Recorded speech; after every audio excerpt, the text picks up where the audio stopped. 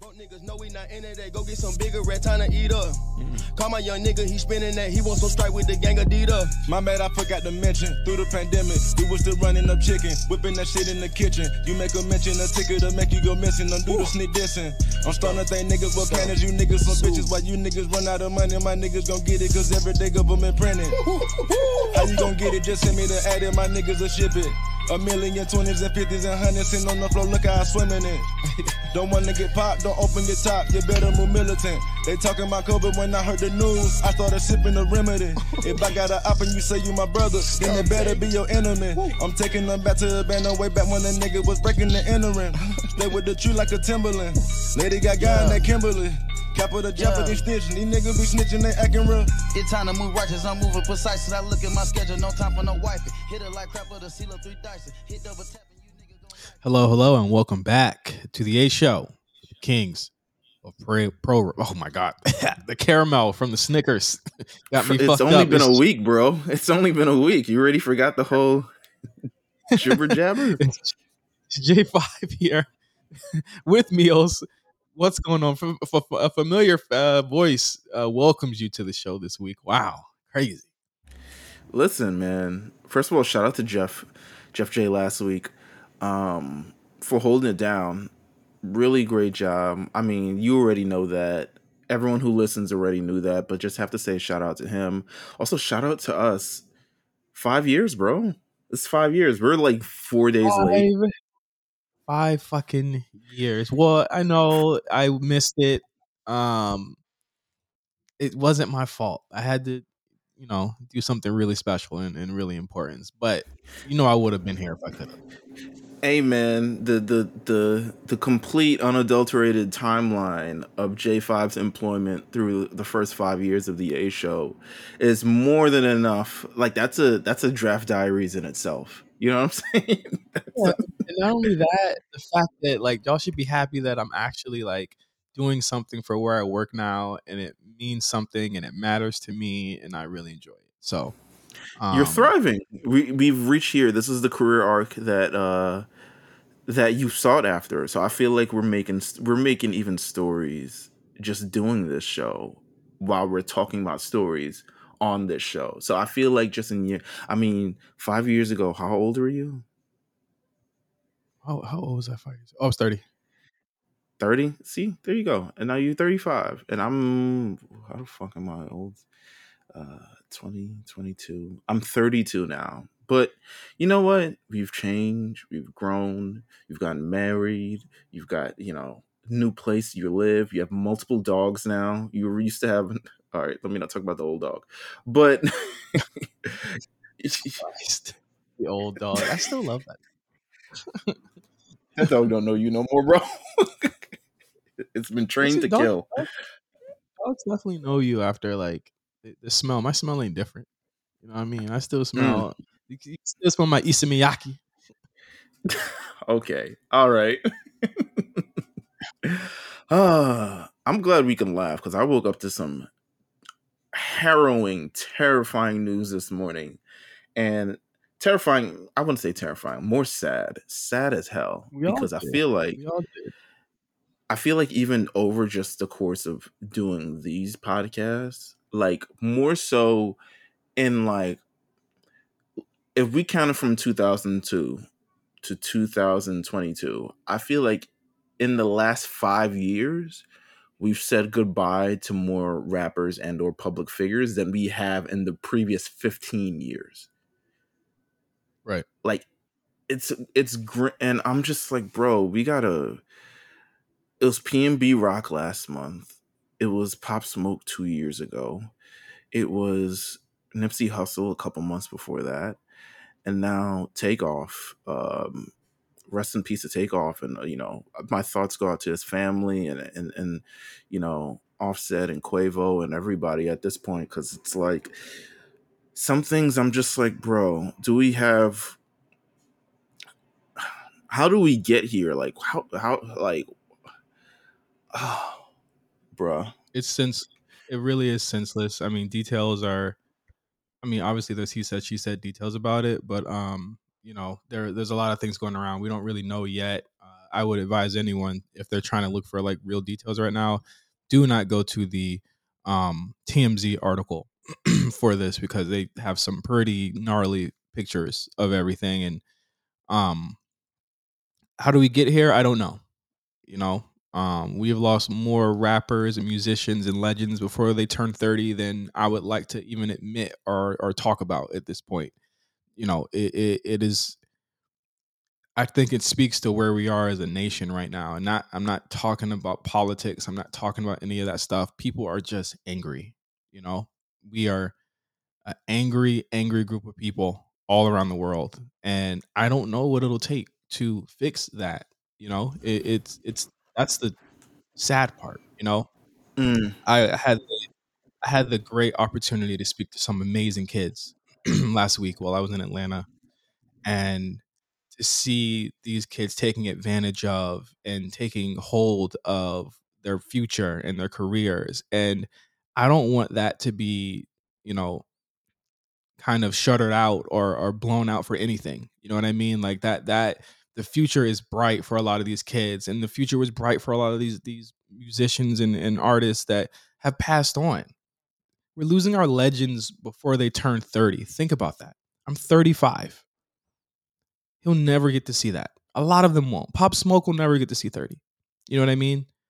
It's a really, really, really humbling and terrifying existence that we live in, when all you can really do is say, well, thank God I woke up today. You know what I mean? And with in regards to Takeoff, I said this earlier, it really says a lot that everyone is very hurt about this, because we don't see many groups like Migos, but we also don't get to grow up with groups like the Migos. You know what I mean? And a group that had been around for such a long time. Now I know they've had their own personal issues, and I really pray that they you know, figure this out at this point, especially between Quavo and Offset. But whenever they succeeded, it felt like we succeeded. Whenever, you know, they had tragedy or something happened to them, I felt like we had that too. When Offset was having marital problems, and when Quavo and Saweetie were going through stuff, and you know, all of that. But even still, Takeoff was someone who had largely stayed away from that type of stuff. He was largely doing his own thing. So it says a lot that everyone is so hurt, as if he was our own family member, because he is. They came up in a pivotal moment in our adult lives, and it is okay to be upset and sad about it. But let's talk about his life. Let's not get wrapped up in comparing who's the best. Let's talk about his talent. Let's talk about what he brought to hip hop. Let's talk about what he brought to the world. Mm-hmm. You know, he has gone way too soon.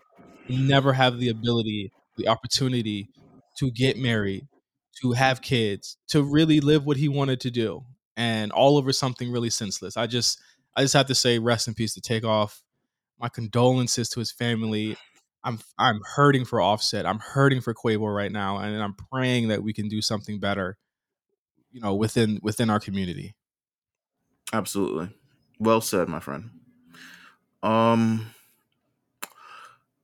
what I'll say is, want to give in terms of transition, want to once again, thank all of our patrons for subscribing to the A Show, the AShow.com, patreon.com/the A Show RNC, where you can always become a patron. Got a great community in the Discord. If you want to join the Discord, you can definitely sign up to become a patron. Drop a new episode of Draft Diaries this week. We got into SummerSlam 2002. One of the best pay-per-views of all time, featuring, and you can hear again, Justin J5 on it, also Chris Novak on it. Getting into Shawn Michaels' return to the ring, which is like I won't say even an unlikely story, but it seemed like, I mean, from all the research I had done, it seems like he could have returned earlier, but a lot of hashtag demons were haunting him. He was the first one, I think, who coined demons. Actually, probably not. Now that I think about it, a lot of wrestlers in the 80s probably had demons too. But return to the ring, able to do the damn thing, and it is a great. Also, we talk about a lot of food. I'm a big fan of food talk on this episode. So make sure you got the two biggest foodies on the show too. Listen, man. Come on, man. And how it one day? I mean, I don't know. But we got to do a mukbang or something. Would you ever do a mukbang? I would. What the hell would you eat? The thing is, Meelz. Here's your thing, right? Here's the thing, right? A lot of stuff that Sure. people eat from mukbang is shit that you don't eat. That's my thing. No. Like you don't eat seafood. So what the fuck could we mukbang? I'm not I eating a don't bunch of know. fried chicken. That was gonna be my first pick. Let's see.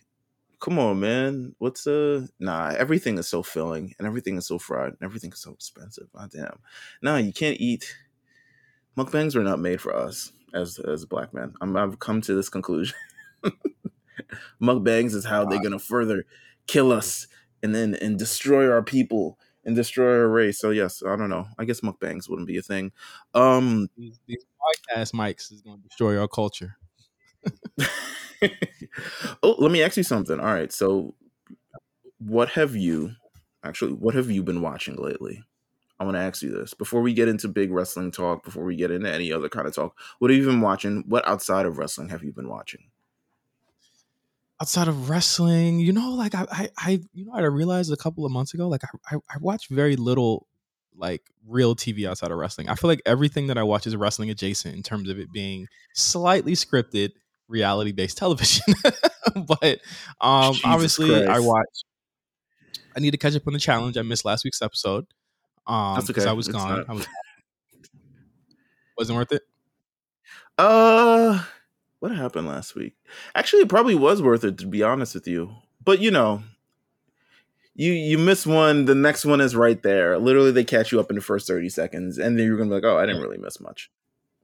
Okay, true. So, I've been watching the challenge. I've been watching Chucky, which is all timer season this season. The promotion that they do on USA and Sci-Fi completely worth it for Bruh. the show. It deserves all the promotion. You see the Liv Did you Morgan see thing? Liv? No, I didn't see. I was just about to ask you. Did you see Liv Morgan get stabbed to death? Yeah, she did good. I was shocked. Here's my thing with this.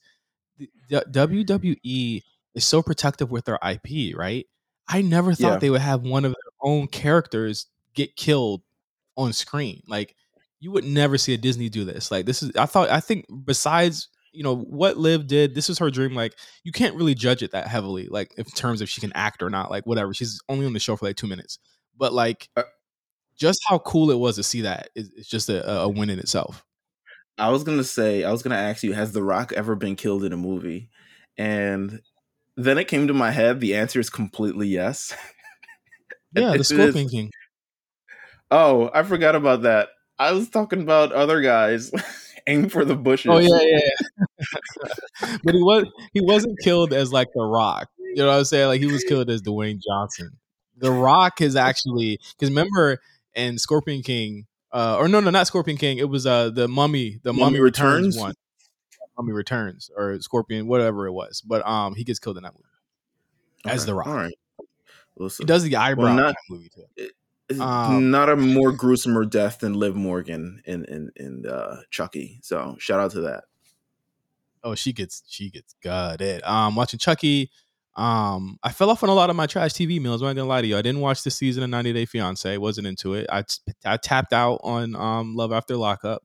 Not Love It. Married at First Sight. I tapped out on that. You know what I have been watching that I just finished? The Mole on Netflix. You know what Okay, The Mole is? It's kind of I like a know the challenge. I know the mole from the challenge. So the first episode of the challenge, the girl lies about being on Love Island when she's actually been on the mole and she was the winner of the Yes. mole, but she doesn't want people to know that she was the winner of the mole because they will automatically not be able to trust her. But in fact, she brings more suspicion and attention to herself by lying about it. And when people find out that she's on the mole, she's practically damn near in elimination almost every time. Yep. Yeah. I mean, the show. I felt the finale was a little bit off to me. It was like 30 minutes. Most of the episodes near at least 50 minutes. The finale was 34 minutes. I said, "What the fuck are y'all doing?" Like I was like, "Y'all rushed this finale like crazy." MTV would have gave you a commercial after every 2 minutes and that shit. But I thought that everything else but the finale was fantastic. I thought it was a show that infuriated but also interested me. I mean, I just finished 31 Days of Horror, so I watched a lot of movies in October, but I finished it. I have been watching, so because of this promotion with FanDuel, I bet on basketball. And I've been doing pretty well actually for the last number of weeks. I'm pretty happy that basketball is back because I've been actually winning a lot of money. Which one have you won? So I'm not trying to tap your pockets, but how much money have you won? a couple $100 to be honest with you. Oh, Yeah, nothing crazy, little. You how gotta. many is that, or do you go with what the market goes with? So parlays for me are a gift and a curse because it will always be everything but one line that wins. So what I've been doing is actually, I'll give you guys tips of the trade. I'm no Jeff J here, but I'm doing my damn thing. Um, I've just been doing straights all of a sudden, and I don't want to make it too hot because he's a friend of the show, even though he hasn't been on the show.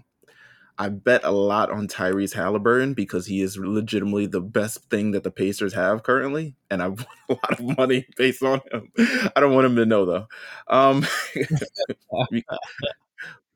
because sometimes, because basketball betting has become so kind of like pretty much popular over the last year, a lot of people would be in basketball players like DMs and ads complaining about them because they haven't reached like 9 assists or like 40 rebounds or whatever the hell it is after the fact, and they'll start complaining, and then they'll be cognizant of it as well, and will definitely keep that in mind while playing. So you know what? I'm just like, why not bet on the people who support you?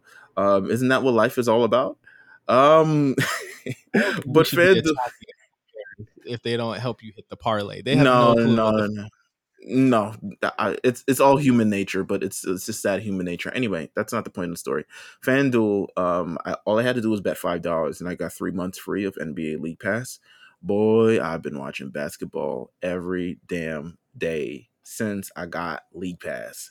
I was like, damn, why haven't I had this before? This is incredible. I can just like any game that I want. I was like, what? I should have been had this. Been watching Chainsaw Man. Actually watched a Chainsaw Man episode before we did this. So again, I'm very gonna happy. wait. I'm gonna wait till it gets a couple episodes in. We're like 4 episodes in. I don't know how much longer you want to wait. But honestly, the big evil hasn't been revealed as of yet. So you know what? I'll let you know when to tap in. How about that? Okay, yeah, no, I mean, I've read the first volume, so I'm gonna tell me when it's past that. Okay, all right. What I've been watching. Oh, all right. So this is gonna be nice. This is gonna be a preview for the next episode of Draft Diaries. Okay. On the next episode of Draft Diaries, one, it features Quan. So if you're a fan of the War Report, it will feature Quan. We talk about the real world Las Vegas. So I've been watching the real world Las Vegas for like the past like 2 weeks now. Jesus. It is definitely 2002 television, and the soundtrack is really good, and it makes me realize like So outside of, go ahead. such a nasty season, by the way. You can just the STDs emanate from that from that season. We go character by character when we talk about this show, and I'm just like, bruh, everybody got problems. Everybody is some level of annoyance or some level of like fixture. It's like the 7 deadly sins have been casted for a damn real world, to be honest with you. And there's no like the sloth or the hunger thing isn't like food. It's like sex, or something Yeah, it's like that. definitely sex. Not a single So soul bet. No one bet a chip on anything that season. They were just straight no, all. chain smoking and sex. Yeah, That's that's all literally. they cared about. Um, and what else I've been watching? Kind of that. You know what? Yeah, it's been a lot of wrestling, to be honest with you. Well, as much as I can. Sometimes I take a step back, but as much as I can. I haven't been watching AEW lately because the challenge is on at the same time. So I'm not actually like caught up on whatever the hell happened. So I literally do have to listen to the War Report every week to even like see what happens. But yeah, I mean, that's what we're watching. That's the TV that we're watching in the world. So yeah, man. What in the wrestling world have been going on, man. Actually, you know what? Funny No, you we gotta say go to Patreon. this. We gotta go You to got to go Patreon to real quick. Patreon. All right, Yeah, Patreon, patrons, I got a special. patrons. I got a special. I got a special segment I'm gonna spring on you today. Oh, okay. All right. Well, All right, we're back on public here. Had a little Patreon segment. Me and Mills talking about our favorite moments from the past 5 years of the A show. Just $5, you get to hear some of that stuff. Let's get into No Holds Barred. First off the top, this morning, literally like an hour ago, PW Insider reported that several wrestlers, have been released from WWE NXT. Bodie Hayward, Sloane Jacobs, Erica Yan, Damaris Griffin, and Rufang have been released from their contracts. All of them on NXT. Of course, Hayward was pretty much featured nearly every week on WWE television on NXT, and Chase U is part of that stable with Andre Chase and Thea Hale. He was right in the middle of a storyline, but then he had gone missing literally last week. So my alert didn't go off not seeing him there. I thought that was just part of the story, but apparently it was more real than people thought. hey man, I don't like that. I don't like when you write people off for television for storyline purposes and then actually let them go. I think that's fucked up, in my opinion. I think they had seen it. I'm glad that it wasn't just like, remember when they had all of those releases? Like, remember Aleister Black got released, and then the next week Biggie just moved on to something else. Like Yeah, I'm glad that they're at least trying to do that now, where it's not like, okay, well, how are you going to explain Aleister Black kicking Biggie in the face and then not being there the next week? but it's like it's clear that they knew that they were probably going to release these people. They probably had a meeting. They probably were like, okay, you know, we've talked about this on several things. NXT at this point now, it's like you either got it or you don't.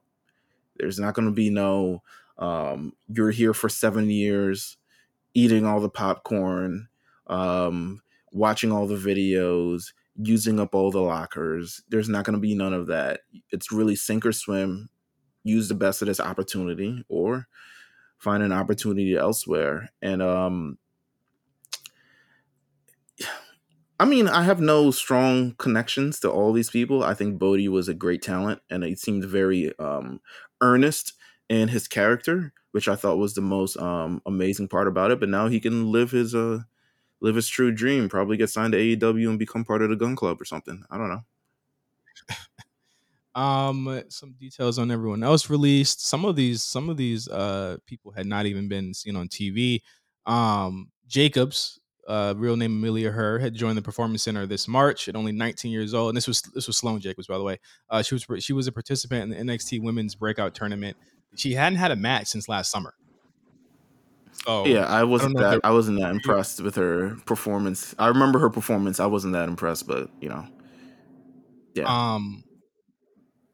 Yan and Fang, they were recruits from China who joined the Performance Center in July 2021. They had appeared on NXT Level Up and 205 Live.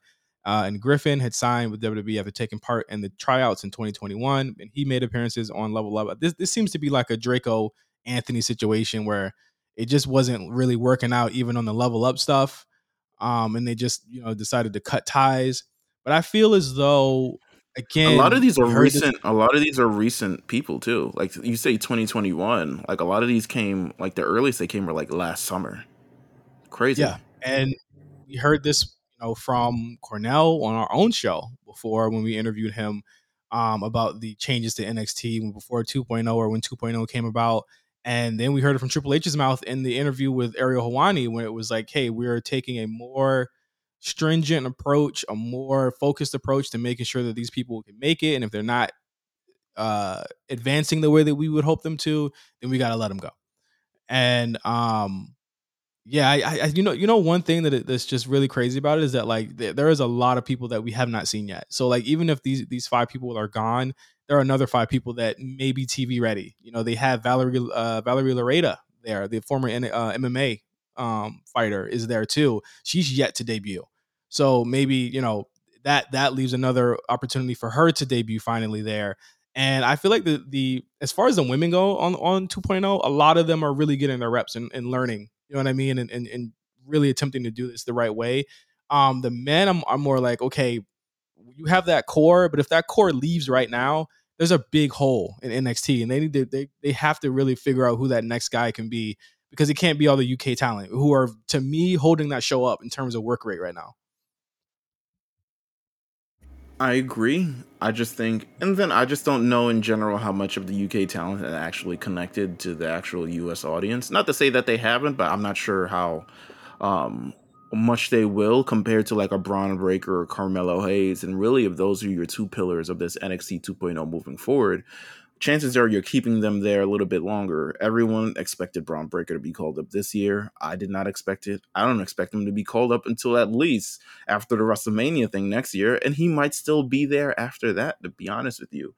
Um, but we really do have to kind of like establish the next generation of NXT. I think the great thing about NXT Black and Gold back in those days is you constantly saw waves, and you can definitely note the era of NXT by the talent, you know, previously starting off with that Neville, KO, Sami Zayn group, and eventually moving on to the Ciampa, Johnny Gargano, Samoa Joe group, and then, well, actually Nakamura Finn group.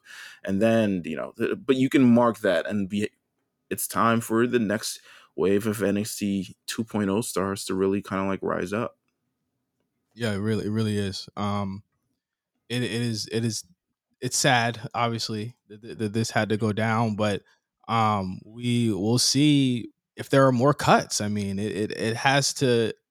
When it rains, it pours with these types of things, right? Where they're doing that, and NXT doesn't nearly get as many cuts as main roster. So I'm actually paying attention to who they thought couldn't really hack it.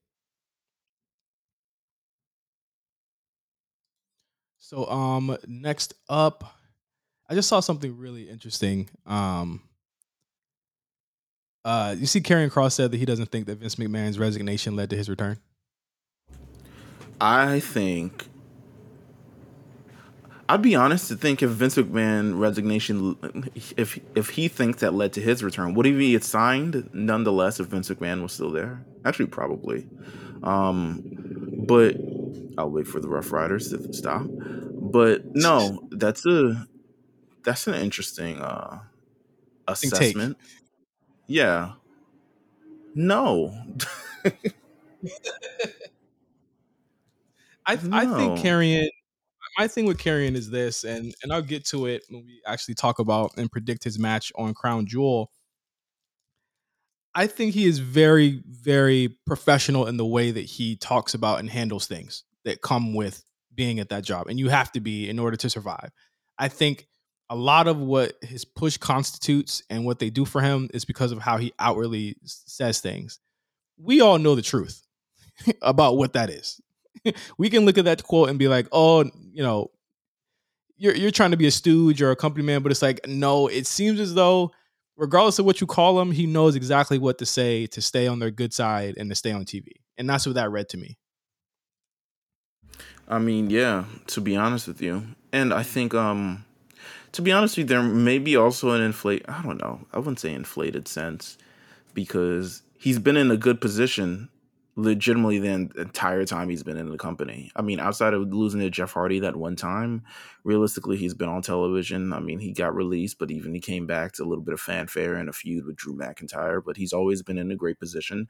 And yeah, it seems like he wants to keep that position, and an interesting take. I'm not mad at it for him saying it, but also don't agree. But yeah. He said that he had no ill will towards McMahon or anyone in the previous regime. And yeah, that's what he felt about it. All right. Well, yeah. I got nothing to say. I don't know. He seems like a guy who's about his P's and Q's, and definitely his Q's. But he seems like one of those guys. You seen this Bow Wow thing? I guess we got to talk about that before we get into like the other AEW stuff. I did see Bow Wow a little bit more than he could. I don't know. That's when wrestlers interact with celebrities online. It's thirsty. It is, but also I have to see the original tweet. So what was the original tweet? I guess Public Enemies had tweeted something yesterday, and he saw it, and you said, let's go or something like that. And then Jade was like, that cost too much for you or something like that. And then some other shit went down. Tony Khan liked the tweet or something like that. Could If he Tony gives Khan Bow get Wow, Bow Wow? if he could, Bow Wow ain't doing shit. But if he does get, like, that's my thing. He's ahead of Millennium Tour. I think that tour's over. But C-level stars don't make you anything more than a C-level company. That's just really the long and short of it. If you want to really tap in with the culture, you should get Amigos. You should spare no expense to get a Cardi B or a Megan Thee Stallion to show up on your show. You should be able to get a Lil Uzi Vert and it have made a difference. Do people remember that he was on that show earlier this year? He was on Dynamite Nah, or no. Rampage. He was on Dynamite No, or Rampage. no, but the thing is that he was on there without having anything to promote. So having Bow Wow go there to promote nothing means nothing. Migos, when they did day one, were deep in the middle of their, a press run for a new album that they put out. They had new singles, they had stuff bubbling, they had stuff going on. Hey, let me read this tweet. Bow Wow says, "Thought you were cool, broski. You called the dog out. Why?" Swerve Strickland says, "Just seeing if you about that life in the ring, like you said, OG." Oh, did he call brother. Bow Wow OG? He called him OG. That is the most. Can you screenshot that? Can you screenshot that and then send me that in the text? Because anytime he does some goofy shit, I gotta let niggas know. Oh, brother, this guy stinks. I'm trying to be nicer. I'm trying to be nicer. This thing. I don't care. I don't give a fuck what. I don't even care if Bow Wow is older than me. I would never call him OG. You don't know him. You don't know him. You know why? Because it's the most like ick writery thing that I've ever seen. Good Lord. Nah, everyone's hopping into this. Bow Wow, the fourth member of the Acclaim. He says, "Let's go, bro. I'm taking this seriously. About to start the process once tour is over." Interesting. Okay. It says Swerve Strickland calls out Bow Wow. Bow Wow expresses interest in working for AEW. Man, you got a good Millennium Tour that's sold out every night. And then I also hear he's super late to these shows anyway. Just do a mix. Just stick what you used to. Bow Wow, you like 5'4". You don't strike me as like very athletically gifted at this stage in your career. I can't imagine the AEW audience would resonate with Lil Bow Wow, especially if they don't know who Trina and Now Fabulous is. So, I don't know. Stick to the rivers and lakes that you used to, or wait till the WWE bag comes around. That bag will always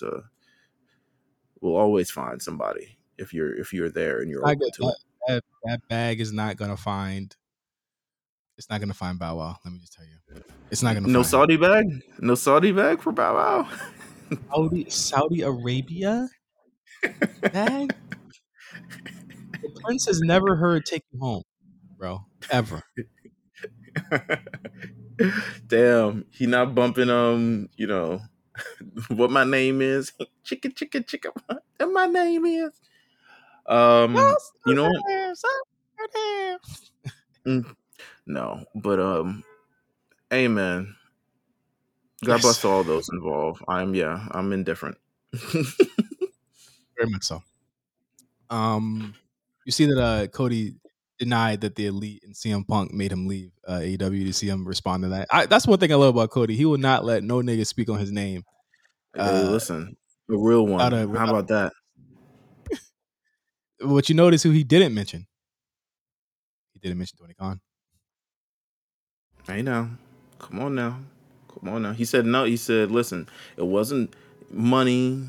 It wasn't these guys in particular. It was just somebody else in particular. And also wanted to go make that bag. Wanted to go see, listen, do I still... I didn't get where I wanted to be in WWE. Can I still do it? Mm-hmm. Mm-hmm. And listen, he doing it. So we'll see when he gets back. Let's talk about this Punk thing. I know you and Jeff J had a very Uh, very good long form conversation about it last week. I got a chance to listen to it on the way back here to California. Mm-hmm. Agree with a lot of things. Which parts did you roll your eyes at? I didn't realize any of it. Okay. All right. Just making sure, man. I Just making respect you sure. too. I would only roll my eyes if I was on the phone with you, and I actually had to make up. If I was on the call with you, I would have rolled my eyes. But I mean, more stuff has come out. It's looking like it's looking like the buyout is happening. The elite are on the way back. Um, one thing I do not agree with. Okay, I do not like nor agree with the smear campaign that is happening. The now I'll start this off right now. I'm no fan of CM Punk, but if you want to make me feel bad for the guy, look at what they're doing to him right now. I want to ask you something, Meelz. He's had two less than stellar situations with two different companies at this point, right? Yes. What? Why is there not that much? Like here's the thing: what WWE was fucked.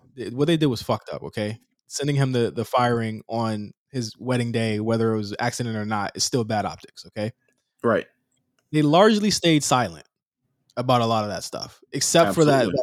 Except for that one time, didn't that one time they reposted a video of the kind of denying that he had that bump on his back or something like that, and they zoomed in on it. That remember that weird thing that happened?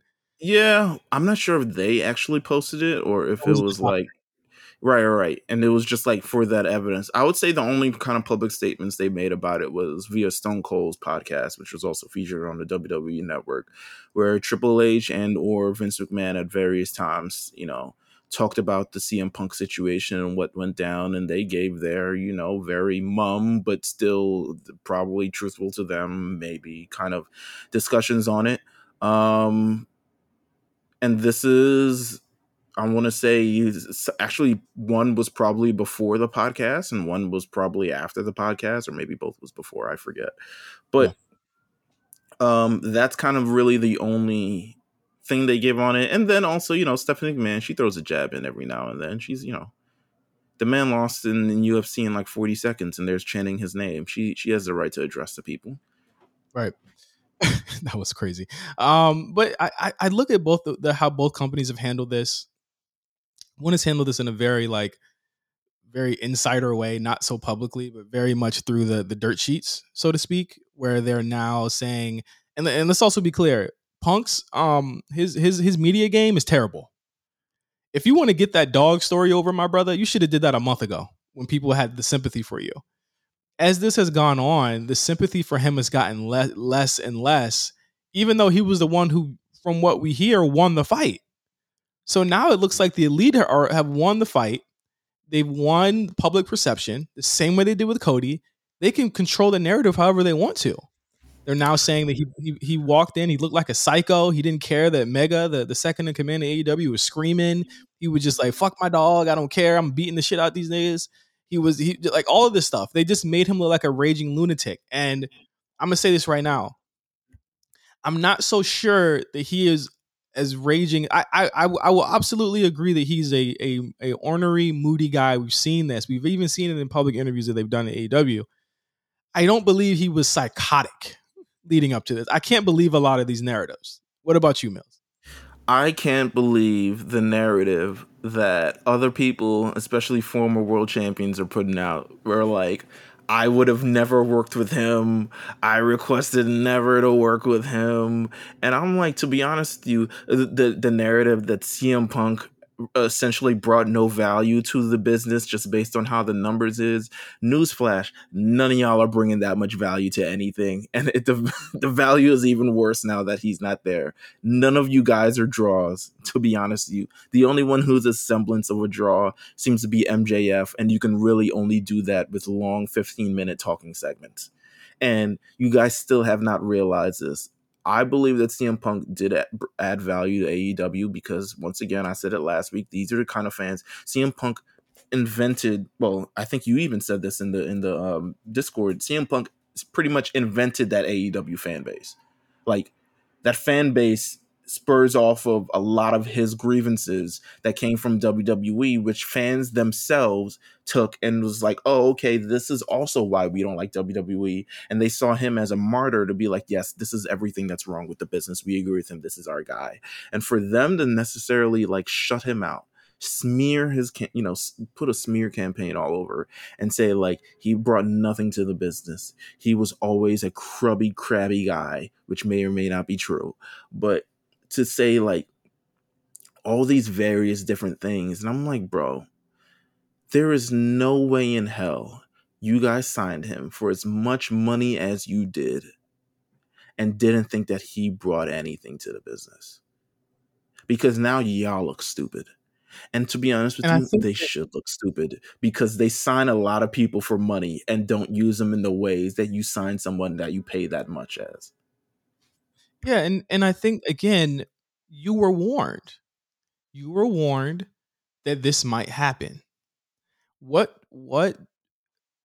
contingency plans did you have in case this did happen? As we saw after the fight happened, they had none. What contingency plans did you have? Resign Moxley. Resign Moxley. Yep. Exactly. Like when you know he is crabby, you know he is generally discontent, you know what gets him that way. I think he was really dealt the like. Listen, I was laughing my ass off, and what he did was wrong. Let's just be clear. You should not be doing that shit. You're an employee, bro. You're not a boss. And you beat up the bosses. Anyone can do that, and you're gonna get fired, right? But I think what they did was it was really smart. They drove him to this. And I think they used his emotions against him. And I think Punk, being in his 40s, should have known better that they would use that against him. They would use the fact that the Colt Cabana thing was happening against him, and they played it perfectly. I think they played this perfectly. They look like victims, Meelz. They look like they were victims of CM Punk, and I think that is crazy because where do we get these rumors from? Where do they just show up out of nowhere? Nobody knows. Where do these rumors go? Meelz, do you believe that he got Colt Cabana fired? No, Colt Cabana still works there. Exactly, or he got him moved. I was like, I do believe that.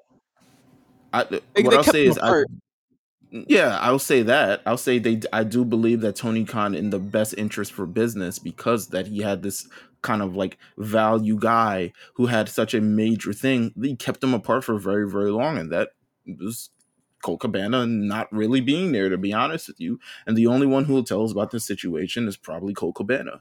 And if you have the opportunity to get CM Punk, you fucking sign him. You know what I mean? Like you take that opportunity. If you have the money, you have the opportunity. I don't blame Tony for doing it. I'm just saying that even before you did it, you have been warned. I know people warned you. I know Jericho probably warned you. I know Cody probably warned you. They've worked with the guy. They've been in locker rooms with the guy. I know they warned you. I'm not putting all of this on CM Punk because he is going to continue to be, for better or for worse, the guy that he is. And now you got buyer's remorse, and he's a piece of shit. He's a psycho, all this other stuff. I'm like, bro, y'all really drove him to do this. And there's nothing more than I hate Meelz that I have to defend this man right now. There is nothing more that I hate than having to defend this man. But this is crazy. According to Fightful Select was told by numerous sources that Chris Jericho approached Punk unhappy about the brawl out. Why do they keep calling it brawl out? Fight, as well as the nature of the scrum had just taken place. Jericho told CM Punk he was a cancer to the locker room and a detriment to the company. And I was like, wait, was this before or after he was kicking people? He was kung fu fighting in the fucking locker room. Like, I'm so confused. If Jericho knew all of this, why sign him?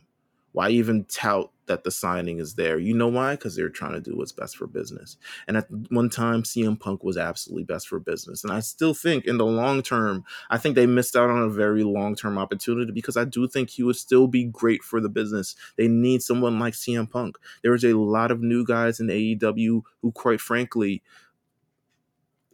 either are not getting the time and he can speak up for them, or just don't know how to create compelling enough stories for people to kind of like sit down and actually pay attention to. And that's what I think CM Punk brought to AEW. But the issue is, and when they talk numbers, there's no doubt about it that CM Punk brought in $1 million gate. He raised ratings for a period of time. Okay, They went to Chicago 16 times between August and, and September of this those year. those ratings slid though. They did slide. There were some low moments. I can't. And the thing is that the reality of CM Punk, and that goes from his in ring to his behind the scenes to literally the ratings too. That is his reality. He is popular to a specific subset of fans, but not necessarily a lot of mainstream ones. Like we can Can say I this. can I say Proof. one thing though? Just one thing. I do not blame the slide of the ratings on him. I blame the slide of the ratings on lack of AEW able to make compelling television. Because I That's guarantee, true. and when whether or not this happens, I bet if you put CM Punk in a WWE ring, something will pop up. Whether it be a rating, if you put him on Fox, and ratings are already good on Fox, so maybe that's a bad thing. But a bad example because ratings are already good on Fox. But I guarantee if you put him in a WWE ring with a WWE story with compelling things against people who not necessarily people who are very experienced at what they do, because I don't want to shit on the AEW roster itself because they have really nothing to do with this entire situation, but overall how the companies kind of run, there is a lack of emphasis on the storytelling and there's a lack of emphasis on actually making good television. And that is the reason why things have slid. People don't need to tune in if there's nothing worth tuning in for. CM Punk is talking for what? What does CM Punk have to talk about? He's been here every week. I don't want to see Or CM he's on Punk talks. commentary. Or he's on Yeah, commentary. That was another big one. Like he would be on commentary. bruh. Like what Why do you need? Why I then? Why are you there? somebody said this perfectly, right? And whether we agree or disagree, whatever, because I didn't watch the show for largely a large period of this time. Sorry, just one more thing though. He spent after he feuded with Darby Allin, he spent like 3 months feuding with Team Taz, bruh. Well, he Like, was and we're he was attempting to get those guys over. I wouldn't have done it, but I get it. I wouldn't have done it, but I get it. He was trying to get those as guys the over. second feud. No. True. So, someone said that they feel as though Tony Khan had perfectly mapped out the first 2 years of AEW, right down to the title changes. I think it was OSW said it. I watched their thing on the Scrum in preparation for this episode. I watched a bunch of promos in preparation for this episode. That he passed the first 2 years. They say the cutoff is Adam Page's title win. They say after that title win, Tony had no clue where else to go. Had no clue what the fuck else to do. And it's hard to not see that being true because after that there was nothing. He had no clue what to do. I could say that a lot of people probably thought the TV was really bad at that point, actively bad. And now you have a situation where because of the way that you run your company, after the Cody thing happened and all of that stuff went down, Meelz, I am still trying to figure out how they allowed Punk to go on television, say that shit to Adam Page, and they not nip it in the bud that night and have them talk that night. Even the night he did that shoot, whatever, I got to commend Punk for not losing it on him. If that was really the shoot that set it all off. Hey man, if he beating people up, yeah. If he was out here kicking ass, I do applaud. I guess the being able to like hold out on that, but nah, keep Restraint. going. I'll say the restraint is crazy on that because he comes out after that, but the same way I did the Cody his final promo. Remember that? I always tell people to listen to that promo. Very closely to that. I was listening to the Adam Page thing, and that was not just about Adam Page. That was about a lot of people who wanted to come out. He was trying to fight him that night, Meelz. He had months to stew on that. As the rumors when he was out, that's when all of the rumors of the locker room not liking him came out after he injured his foot. And I was like, that's so weird. The smear campaign started literally after he won the title. Literally. This man did not last a year in this company. He did not last a year. He was out by his anniversary, Meelz. That is the craziest story in wrestling. Amen. In a year of crazy stories, I would say it's probably Vince 1. This shit is probably number 2 as far as implosions. because how do you fumble it? That what other major, not to say that every major star has the same problems that CM Punk has, but like if this is how we're doing it, like bruh, you can't keep CM Punk, the one guy who bolsters the audience that you have. No, he doesn't do crossover thing. But I also blame that once again on the company because they make no attempts to appeal to anything other than, you know, the people that they are. You're going to hear this week, probably from Quan, about going to the live show, going to their live Rampage Dark, whatever it is, and it being a terrible, terrible, terrible show that's only filled with wrestling and absolutely nothing else.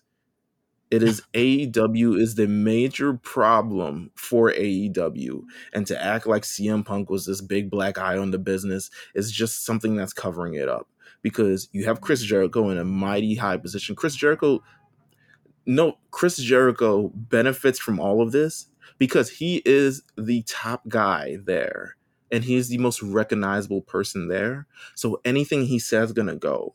But if you had somehow signed John Cena, Roman Reigns, the Undertaker, Edge, anything like that, Chris Jericho moves down that list. And you know what? Chris Jericho ends up probably leaving if they sign other bigger stars than him. I was just going to say that Jericho would have quit. He would have been like, it's just like the old days. He is benefiting from the mere fact that he is the top dog in this company because he is the only one outside of the WWE bubble. He's literally the only one. Your core locker room leaders, as it stands, this is according to Wade Keller, is Jon Moxley, Daniel Bryan, and Chris Jericho.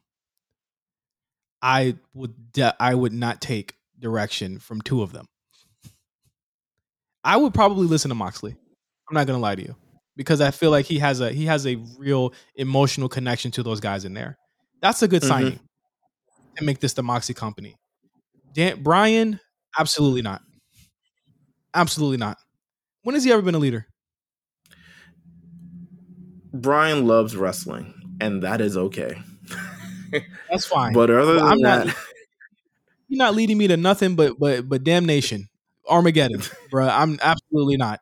I'm not listening to Daniel Bryan and Chris Jericho. I'm 100% not listening to.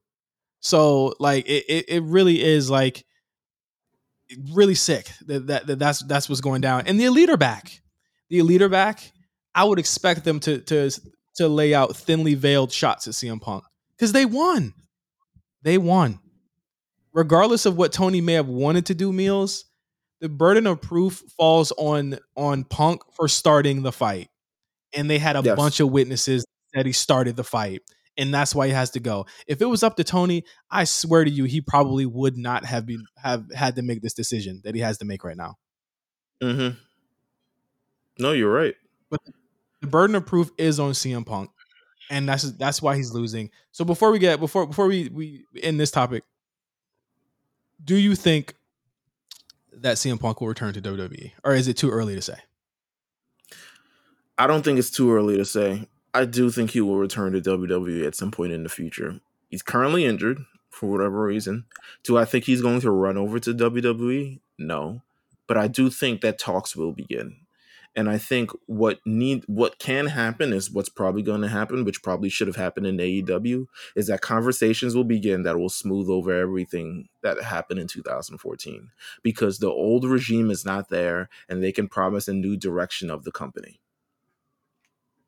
If Vince McMahon is still there, does CM Punk come back? I would probably say no, not really. But with Triple H in charge, I mean, once you get over that hurdle, and Triple H, quite honestly, he's more so about the business. So unless there's an actual like thing they cannot really find a place on, it's probably going to happen. At best, Punk will be a super, super part-time person that only I can't call if he's going to do Saudi Arabia, but I could see him showing up January leading to April, disappearing, showing up July leading to August, disappearing, and then not coming back and doing that type of schedule. He's going to be on a Goldberg schedule. he should have done that in AEW, which to me was Right. blowing my mind. Like that to me, literally sitting there, no offense to Team Taz, feuding with Team Taz, sitting there on commentary and getting beat up by Will Hobbs for whatever fucking reason. And like coming here every week, I think that was the reason why you can't take CM Punk every week. You clearly need him in short doses, and he also needs wrestling in short doses because there, as week by week, he's gonna get crabby. He's like, why these niggas keep having the same snacks? Why are these the same guys still playing video games in the hallway? Don't they have something better to do?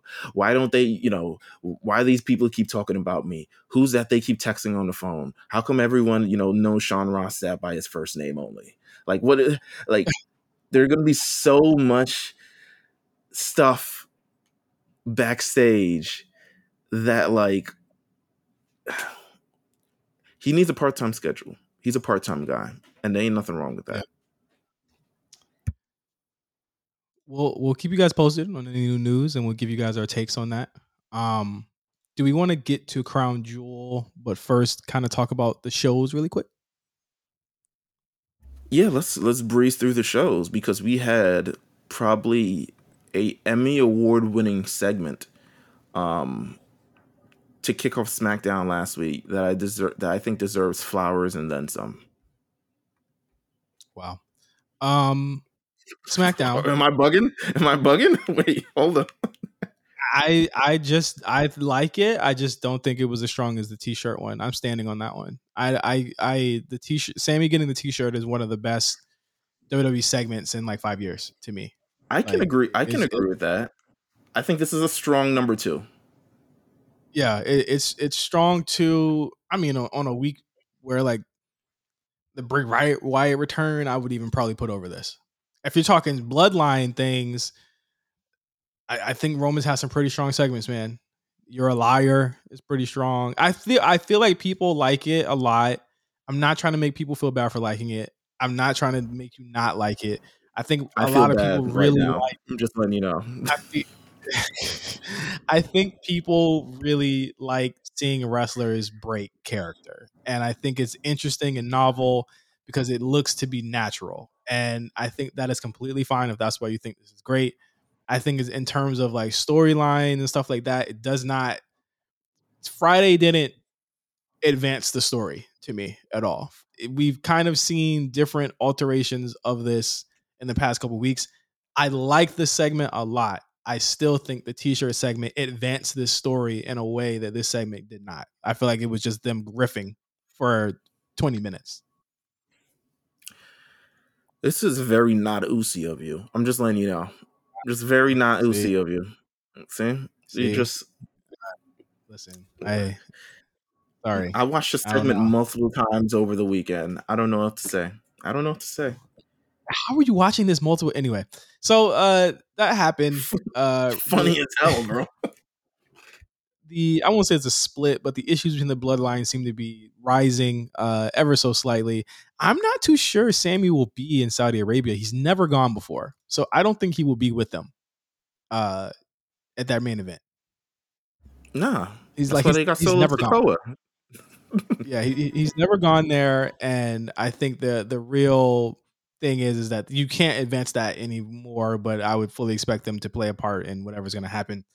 At Crown Jewel, I thought it was a good segment. You also, I mean, I felt like Friday was the go home, even though this Friday is the go home, which was taped.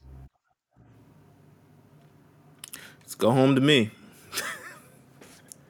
Well, no, we got Ray versus Gunther. I'm definitely tapping into that, but oh yeah, and that's this Friday. Yeah, definitely tapping into that. But I thought it was a solid show. Nakamura's back out there. I am not too upset with Legado losing because they will end up losing to someone that's legit. Hit Row is not legit.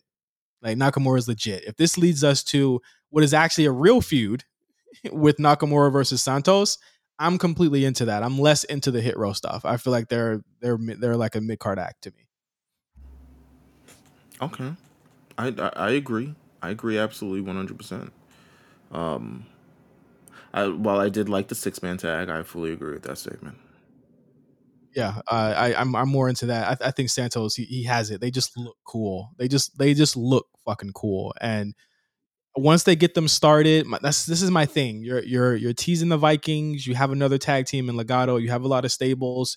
Let's get the Usos working with these guys, even if they don't fucking win the titles. Let's get them working with the Usos. You know what I mean? They need to be facing off against other people than the Prophets and the New Day and the Brutes and stuff. Or they, I mean, they can still face the Brutes, but the Brutes need a tag team to face too. Like we need some shake up here with the Usos, especially with their title run. But yeah, I thought SmackDown was solid. I didn't hate it at all. Raw. What did you think about What do you think about quick? What do you think about Emma returning? Do you think the value that she adds? She looked really good. Okay. If this is what H is doing to build a roster and getting people who can work and who can be hands and that can take pinfalls if need be, can get wins and make people think that someone's gonna lose, stuff like that. Like that's what you need. We need an actual women's mid card that have talented women in it.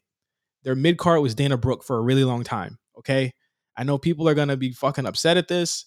I feel like Emma to me is a net positive. I feel like Dana Brooke does work hard, but I don't feel like she could have provided you or had the match that she had with Ronda Rousey on Friday. I thought Emma looked really good in that match.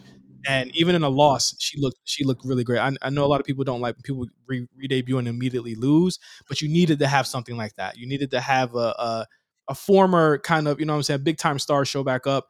She had the timing down. Her moves looked fucking crisp. I think she's better than she was when she left, you know, and I can't wait to see what they do with her. Absolutely.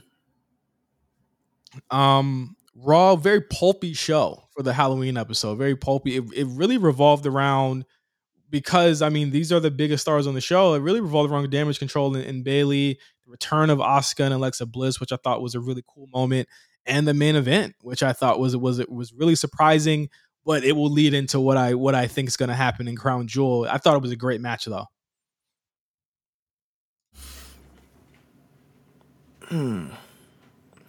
I'll be honest. I spaced out for 1 second because of a work thing. Repeat what we were talking about. I was talking about Raw and how good Bailey, Alexa and Asuka looked in the main event. I thought they looked super strong. I liked the ending of the show. Personally, I mean, I'm not a big I don't think we need to have a grand discussion about things every time someone loses the women's tag team titles, because it just is what it's not. I don't want to say the title isn't real, but it's like it's not a real focal point of the show. It's really just to have other women do things. But I really did enjoy the main event of the show. I think they used all factors from the show, including the Bianca Belair and Bailey moment with the Bailey to Bailey through the table. But really, you know my issue is I wouldn't say that those belts are nothing. Okay, the belts have had multiple people hold them. Okay, they've had multiple people hold them, but they've also established. No, I'm not gonna say that. It's the belts aren't nothing. You know what I'm saying? I feel as though they've had matches. They've been given time that they would not have had. This isn't just a hot shot in like a 4-minute match. These matches that they've been having going 15, 20 minutes. They're hotly contested. They're hotly coveted. They want these. Like look at how they had Dakota and Io sell on the outside when they lost the titles. Look at what they did when they won the titles. Look at what happens when, you know, the ebb and flow of these titles. In order for it to mean something, it doesn't need to be a long reign. It needs to be a chase. It needs to be someone constantly trying to go for these titles to make them worth something. It's the same. It's the issue they're running into with the U.S. title, where I don't feel like enough people want it. Why the fuck doesn't Riddle want it right now? Why the fuck doesn't, you know what I'm saying, Chad Gable want it right now? Why wouldn't Austin Theory be trying to go back after it now that Bobby Lashley doesn't have it? We should be having more women in the teams to get these. I'm not going to say they're not nothing, because they still, it to me is being presented as it's a coveted title that they want. They wanted those titles on that night, and they got them. And I can't say that for a lot of the titles that they have. I just think there's never truly, besides maybe the 2020, I just never think there were any actual stories revolving around the titles. Real one. It just, ends up being women put into things to face for the titles. That's So not what's that's going why, on here, though. That's not what's going on here. You have a real beef between 6 women, and right, they took these women out a month ago. That's the story. right, They say, you take us out, we're gonna take something from you. That's the right. story. It wasn't just something that they thought of out of thin air, like they usually do. I What? will agree with you.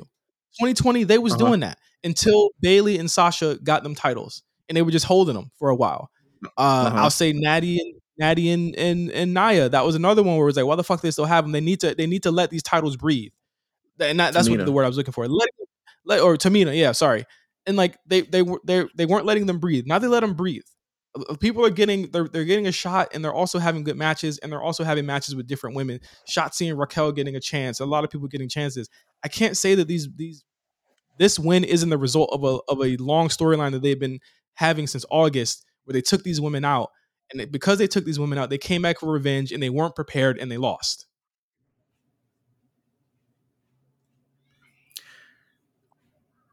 I mean, I don't know. I still can't. To me, just in general, like there's no like massive women's title program or anything like that to me. Like even this is still like, yo, they're back tonight. Let's have the tag team title match, and we're gonna take them off them, and then like what they're probably gonna fight them again next week. Like to me, there's no like story surrounding where people like, yo, I want the tag titles. This to me seems like an extension of the Bianca versus Bailey feud. And it is, but it has spun off into another rivalry, and now you have these 6 women having matches, having good matches also. But you already know the long game is this month. That is the long game. It's gonna get Mm-hmm. announced any day now. We know that that's the long game. In order to have this type of long term feud, you have to have someone lose the title sometimes. You have to have No, no, somebody no. lose. You have to have somebody look bad sometimes. Like that's just what it is. I just can't stand on someone saying this is not a storyline. It is absolutely a storyline. I don't know what is expect. Like these are the women that are in contention for this title because they beat everyone else, except for the women they took out for it. These are also the women that helped that's prevented them from winning the titles the first time, which is even deeper than But that. they also did beat them that one time too. But I feel like just in general, to me, They cheated. right. I feel like just in well, you know what? We're taking too long on this because we have a whole shit to predict. To be continued. So after this, you had Seth Rollins in theory had a banger. I was very pleasantly shocked about that shit. I think Seth, if he's not in your top 3 for this year, I don't really know what to say. You know what I mean? He's Like really good. I think he's given a lot of people their best matches of the year so far. A You very also had well-rounded wrestler.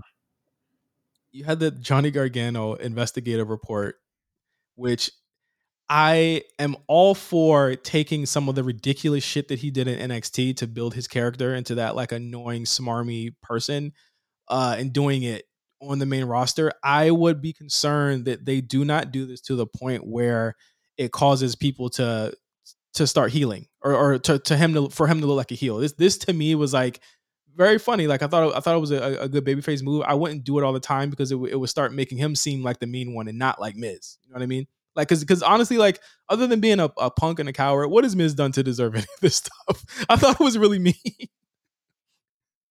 I mean, you tell me. I'm the one trying to figure all this out. Why did and Miz seeking, help from possibly the biggest large thing that he can help. Maybe he can, Roman Reigns, Miz collaboration, Miz X Roman, something to that matter, and then he gets punched in the face again. So I'm really, why is everyone being mean to Miz? Why is he the heel again? Even though he's been kidnapped multiple times, choked out multiple times, being I obviously some think sort of propaganda, some smear campaign against him, being punched in the face by the tribal chief. I think that it was really like I thought it was a great segment, really good, really well produced. I think that they're attempting something with Gargano, and I'm not too mad at it. I just think that it was also really good. What's really good about storytelling lately, for some of the stories at least, is there is a continuity to it. Of course, they're using the Gargano NXT connection. They're giving you slight little hints at indie and all the way and stuff like that. You know what I mean? Like with Johnny dressing up as their characters from NXT, but also going way back to the first time he even Dexter even showed up and showing you that he's paying for this guy to do this for him to kind of take him out. It was kind of like, I saw somebody say this. I don't want to steal it from anyone. I know someone said it. I thought the same thing, that the Jussie Smollett thing where he hired somebody to beat him up in order to get him out of these tough situations. And I thought that was kind of like a really cool way to show just how smarmy Miz is with his money. Miz has only made good investments. That's all I have to say about that. I again, another Ohio connection. So when we finally do see Miz and Gargano, I think Gargano should be able to wrestle for Dexter Lumis's soul in his contract at WWE, which is where I think they'll go. And I think Miz and Gargano could potentially have a banger if that's where they want to go with that. You had Riddle wearing take them draws off, man. I mean, not take them draws off, but change into your regular draws. Hey, yo. I've always change it to your regular draws.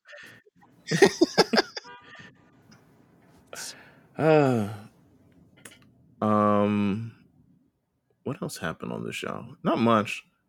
You had a good Halloween? There's a lot that happened. I thought it was a really solid MVP promo that happened on this episode. Bianca and Nikki opened the show, which I thought was really good. Get Nikki back out there and show what you can do. I'm waiting to see what they're going to do with her. But again, the same with Emma. You need that mid card action. You need that one person that can probably beat everybody on the show but can't beat the champion. You got to have the tier in the hierarchy. So I thought it was a really good defense for Bianca. Really, I mean, not defense, but a really good match for her. A lot of doubt being set in for her this week as well. JBL talking about the woke stuff. I'm like, you don't want to lean too heavy into that, because as much as you want to like get heel heat, we in a different world. You know what I mean? Like, we're in a very different situation in a very different era where that type of stuff can come off as very crass. Also, he's getting more heat than Corbin, so maybe he needs to like take it a few steps back. Yes, he absolutely does. I thought when Corbin got on the mic, the crowd kind of was looking at JBL to say something, and I don't think Corbin has. And here's my thing: I don't think Corbin has ever had an issue or a problem getting heat on himself. So I'm still wondering how long the JBL thing is going to last, because Corbin can get heat on his own. JBL to me is not being a good manager. And that's what I'll say. Maybe that's my hot take. If JBL was being a manager, you know when to take a step back to allow your the person who's supposed to be focused to get focused on. You don't spend the first 5 minutes insulting the town so they all hate you, and then you bring out a guy who they're not really. They don't like Baron Corbin, but it's not like they like completely hate Baron Corbin. Yeah. So I think he just needs to take a step back, just in general. Just take a step back. Yeah. And honestly, the Roman Reigns segment, I mean, I thought that was good. It was solid. He's a fucking babyface. I don't give a fuck what anybody says. He's a babyface now. He just is. Logan's getting no reaction. I don't know what reaction he's going to get on Saturday, but he's not going to get a bigger reaction than Roman Reigns. Hey, man. Saudi Arabia, anything can happen. Speaking of Saudi Arabia, let's get into it. Crown Jewel. This Saturday. Crown Jewel. 9 a.m. Pacific, 12 p.m. Eastern. 7 matches on this show. Let's start it off from the bottom. The Usos versus the Brawling Brutes, Rich Holland and Butch, for the undisputed WWE Tag Team Championship. This is a match to get these guys on the show. Sheamus also forgot to say congratulations. He just got married, so they're giving him some time off here and letting the boys handle this one for him before he comes back.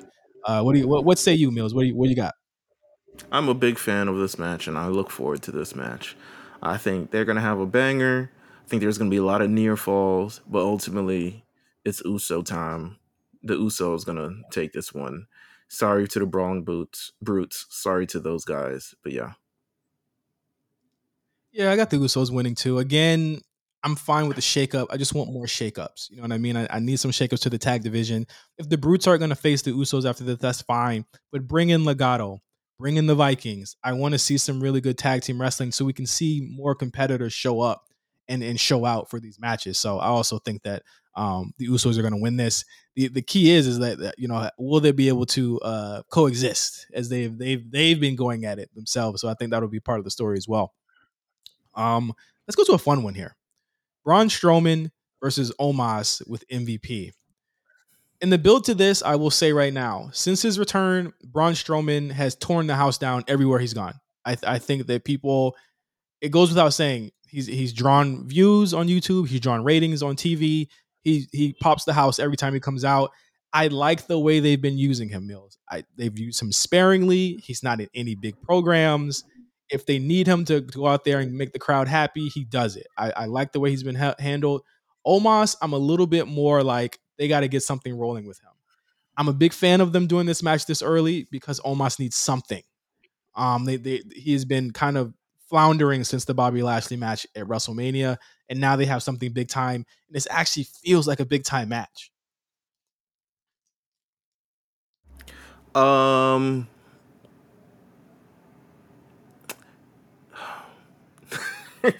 don't have much to say about this match because I feel a couple different ways. One, Omos absolutely does need something. I hope whatever this does spins off to actually something, because considering Braun Strowman's on SmackDown, Omos is on Raw, realistically in any other non-Saudi situation, this would never happen. So clearly when whoever wins this match will get bragging rights and probably will be able to move on with their lives in an upward trajectory. And the loser will, I don't know, keep doing whatever the hell they're doing.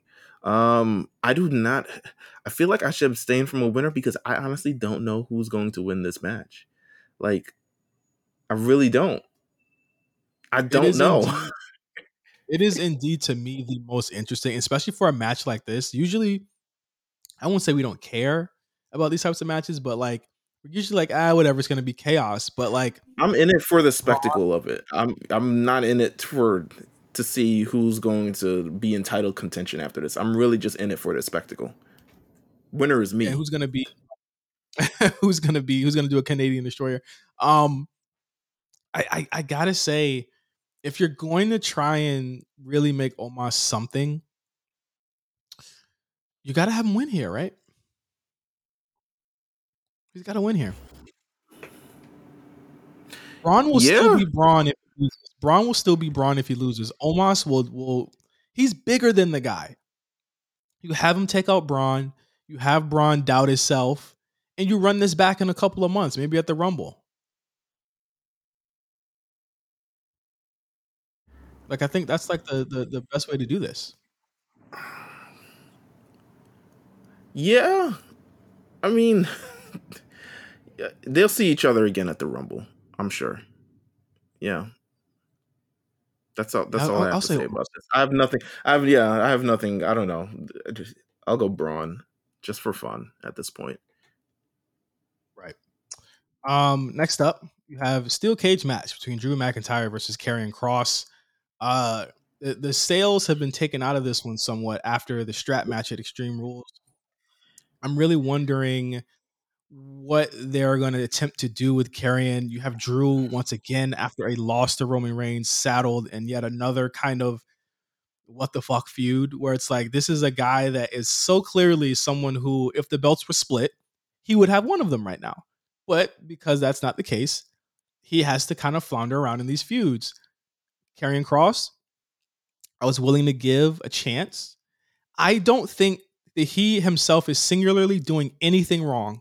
He cuts a good promo. His matches are completely serviceable and fine. The crowd do not care. And I think it's partly to do because the spooky gimmick, they don't take him serious in that role. I just think that him coming off as someone who does all the spooky TikTok appearing, disappearing, all of that stuff, it's not really rubbing off. It's not coming off the way that they think it's coming off. And I think to this detriment, he's kind of killing it. He's kind of killing this whole mystique, and he's also killing the mystique of Drew. I think Drew needs to get in there. I think Drew needs to win this match, and I think they need to stay far away from each other. And Karrion needs to kind of, dare I say, like, I don't know if he could even work as a babyface. They need to find something for him on this roster because I do think he has inherent skills. He can talk. I don't think he's bad at that. Just no one cares. I think a large part of it, I would like to think that Karrion Kross thinks he's the baddest guy on the roster, but he's not. Um, I would like to think that we're seeing something new and completely different with Karrion Kross, but we're not.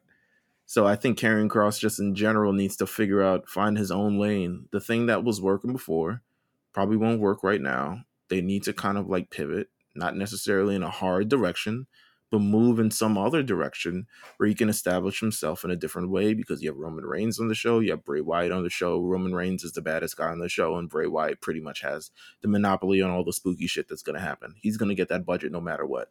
He might take your black and white thing, to be honest with you. He might take he's the one who carries the lamp, so that hourglass shit might have to, even though the hourglass shit is type hard, but he might have to do that as well. I think, this feels, it feels, and a large part of it also feels like this is Drew's like consolation prize as a feud. It doesn't feel like something to the caliber of Drew McIntyre, to be honest with you, at this point.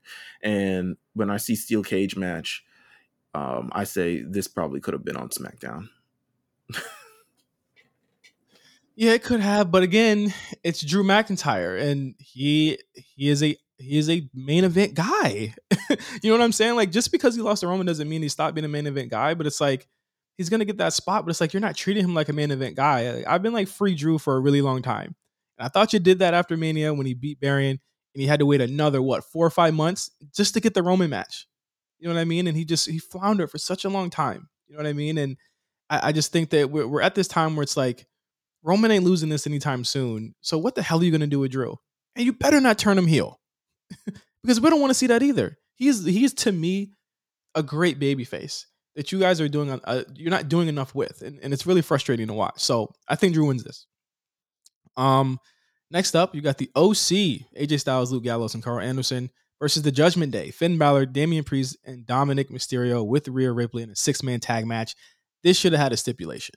In my opinion, it should have been like any Falls Count Anywhere or no holds barred type match. I think that it's up there. I've enjoyed this storyline. I think that Rhea really adds a piece to it, and the question of how do they neutralize Rhea Ripley becomes a question going into this match.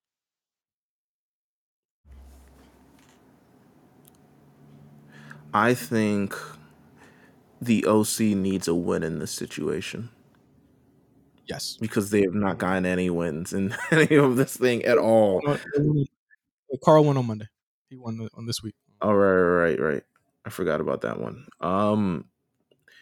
But I think the OC probably needs a win in this if they want to keep this thing going and keep this thing moving. If that is the case, indeed. But yeah, I think I don't know. Should be fun. Nonetheless, I mean, I think even without it, what happened?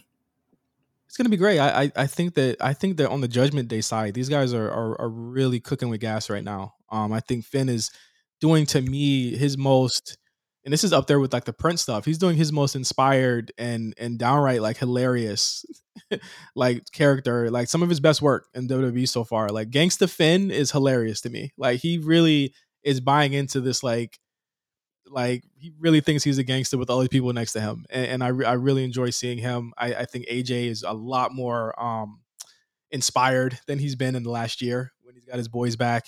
And I do think they need a win. A win here won't hurt the Judgment Day because they've looked so damn strong since Extreme Rules that I think you can have a win here, and you should be leading us to AJ versus Finn.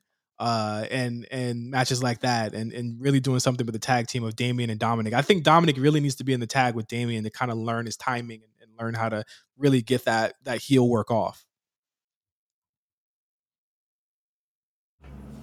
Who do you think is winning? I think the OC is going to win also. I think it'll be a good win for them. And I think that we get into, they need to do some type of like gang warfare match at Survivor Series if they're not going to be in War Games, because I've said this before, it's going to be such a sad thing if Judgment Day doesn't get to make it into War Games, because it's going to be primarily for the Bloodline, because I think they're like the second best faction in the company right now. Hey man, Bloodline got 5 people already. Ain't no more room for no more niggas. I know. That's why I'm like, they need to have something. 3 teams, 4 teams, 14 war games, 4 rings. Even if you do technically kind of still do the elimination thing with them, have OC add a woman to their group for the time being, and then do an elimination match at Survivor Series and have that be your kind of like traditional elimination match. I think that would be fun.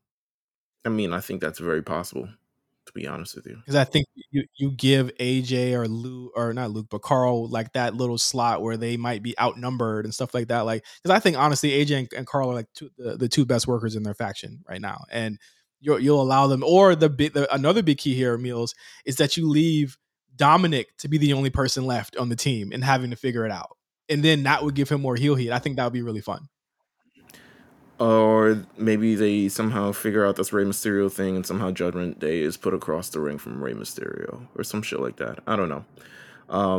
I feel like Rhea Ripley, now that she's, I guess, seemingly like very, moving back into the wrestling thing, they should like not necessarily put her in the women's division, but like kind of like soft, like try that thing out. Maybe she becomes a sole survivor. Maybe we start working towards Rhea Ripley, Bianca Belair at some point.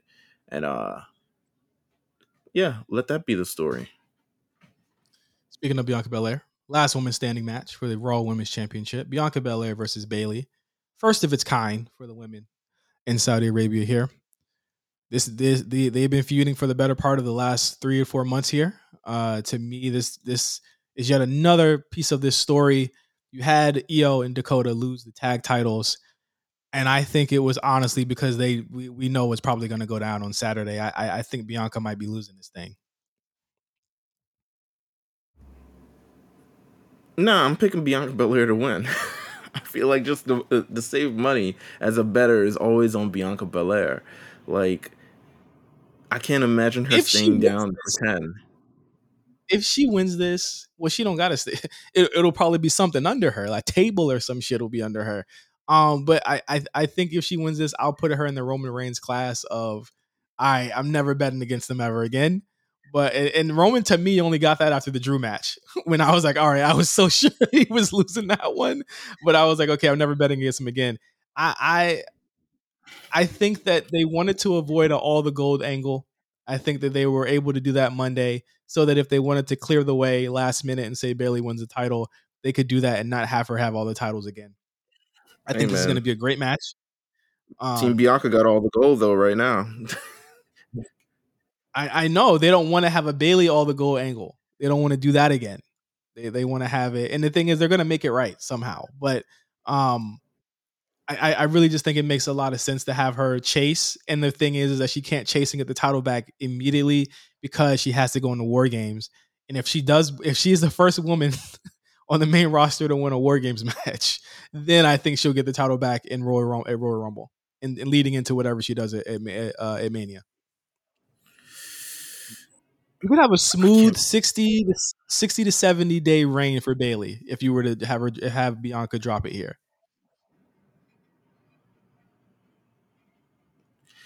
I can't bet against Bianca Belair. I just think she's gonna win. I can't picture in my brain her losing. I legitimately think she's holding it at least until WrestleMania and probably even further than that. That's Roman Reigns level. She got that heat. Listen, man, she about to get that. They call it in the biz that Mandy Rose push right now. Oh, come on now. Come on now. Shout out to the War Report. Next up, I'm confused here. Okay, I got two. I'm of two minds of the subject here. Sure. What do you think's main eventing? What do you think is main eventing between Brock and Bobby and Roman and Logan? Roman one and of Logan. These matches, because my thing is this, right? One of these matches has to go on like relatively early because I feel like the Brock Bobby's gonna have a lot of bullshit in it with tables and shit like that. But like Roman and Logan could also have a lot of overbooking and chicanery involved as well. That's why I was like, I don't know what I'm interested in seeing where they place Bobby and Brock, because whatever follows it, I'm gonna pray for you, Drew, if it's you that have to follow that match. They're not gonna care that much, I think. I could see Brock and Bobby opening the show somehow, and then doing one of the tag matches to follow that. But I'll do Brock and Bobby next. This match, They said, you know what? We don't need no fucking story. They just want to fight, and I'm all for it. I think This shit is they've some handled shit out this. of WWF Warzone. Yes, they've handled this extremely. Like, listen, it's on site between both of these two. Let's make you really kind of feel like there's going to be some chaotic shit, and I'm all for it. I'm into it. As far as winners, you've now had Brock lose a lot of big matches this year, to say the least. As a babyface, he's lost a lot of big matches, but you've also had Bobby Lashley lose a whole title in order to be in contention, so to speak, to be in this match at all. Who would you have win?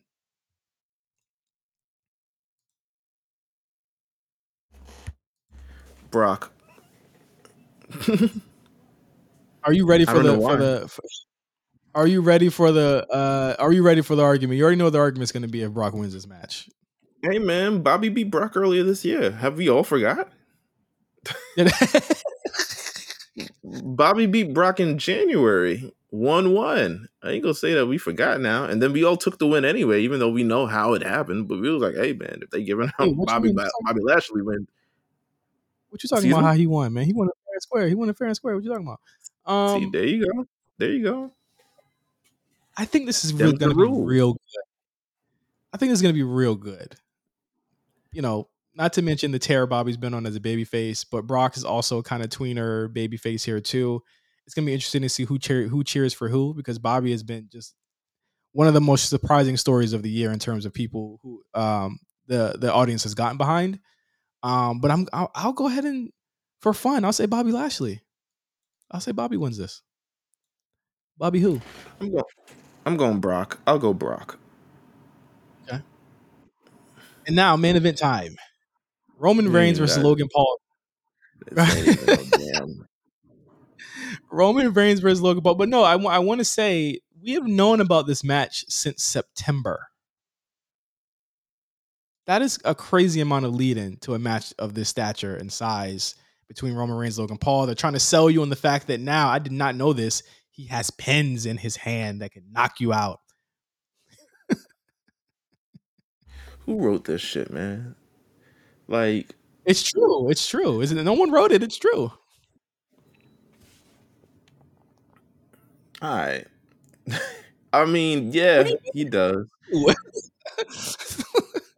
I mean, it's true. I mean, yeah. That's all I'll say. I mean, yeah. That's all I'll say. I mean, yeah. But nah, he ain't knocking out Roman Reigns though. Might knocked out them a couple 40-year-olds, 43-year-olds, 50-year-olds. I think the knockout will come into play. I think that's going to be a really big moment when he knocks Roman out and tries to get that near fall. Roman, the king of the near fall, I think will sell this very well. I think the story is if he can get that punch off or not. All right, let me see. Okay. Let's look at this man's boxing record. Okay. He has lost to KSI, who is an English YouTube and rapper, in his first match. So Logan Paul took that L. He then, I think there was a rematch, okay, 6-minute rounds, resulting in another win for KSI via split decision. But there ain't no judge scoring this Roman Reigns thing. And then he had an exhibition bout against Floyd Mayweather. And as it says, Mayweather's superior boxing was reflected in the CompuBox punch stats. As Mayweather landed 43 out of 107 thrown, compared to Paul's 28 out of 217 thrown. So Mayweather way more accurate, Paul a little bit less accurate. I mean, wrestling, he's faced. He teamed up with The Miz. Obviously, The Miz carried him to victory. Then he beat up The Miz because he's ungrateful. Now he goes up against Roman Reigns at Crown Jewel. I don't know much about this. He ain't knocking out no Roman Reigns. I'm just saying. He ain't knocking out no Roman Reigns, bro. be part of the story. I loved Roman's speech when he left the ring on Raw. I thought that was just. I love when he gets in his bag like that. That's Very funny to me. boxer-esque. Very like, oh Yeah, man, I'm the baddest man on the planet. Come on. exactly. I loved it. Listen, I'm into this celebrity wrestling. You know, I'm a fan of celebrity wrestling, except if it's fucking Bow Wow in it. That's not a celebrity. Um, I'm really interested to see how they play this out. I know that Michael Hayes has a lot of work cut out for him. It's booking this match, but I think it's going to be fun. I think that Roman Reigns is of course going to win. We are heading into War Game season here, and I think the real story is Meelz, who will the Bloodline face? That seems to be that's going to be it for them. Um, I got a couple of predictions of who I think they could have. I think Sheamus is at the top of that list for me. Is who could be on the babyface team. I think Sheamus. I think Drew. And those are the two I have so far. I don't know who else they could rock out Shit, with. I guess Riddle. might be Logan Paul. Might be Logan Paul, to be honest with you. I mean, to Yeah, be honest with you. Riddle, KO. Bobby could be one as well. I think that there's a really strong case for a lot of people to go against the Bloodline because they've had issues with them, and I'm really interested to see what War Games looks like come 3 weeks from now or 4 weeks from now. Wow. This is going to be special. But I'm looking forward to waking up on a Saturday afternoon and watching wrestling and seeing what comes out from it. Absolutely. I think this show should be fun. We're in a hot period for what's going to come out of this with Survivor Series coming up and the looming War Games match, and also what will happen with Roman Reigns as he comes out of this. So we will be watching on Saturday WWE Crown Jewel, and we cannot wait to hear what you guys have to say about it. Make sure you at me at OGJohnny5 and Meelz at Meelz TV to give us all your thoughts about what's going to happen at Crown Jewel. Make sure you tap into the War Report. They'll be talking a lot more in depth about the releases for NXT, a lot more AEW stuff. They've had a busy month, Meelz. Like they've done a lot, and they have a lot more to bring to us on the War Report this week. And yes, make sure you check out the Draft Diaries. If you are subscribed to our Patreon, $5 down, you get to listen to all of our extra content, especially extra content on our shows. That's from here to Writers Room to War Report to all of our other shows that we have on the in the backlist. But thank you guys for listening. For Meelz, I am Justin, and we'll see you guys next week on the A Show. Peace.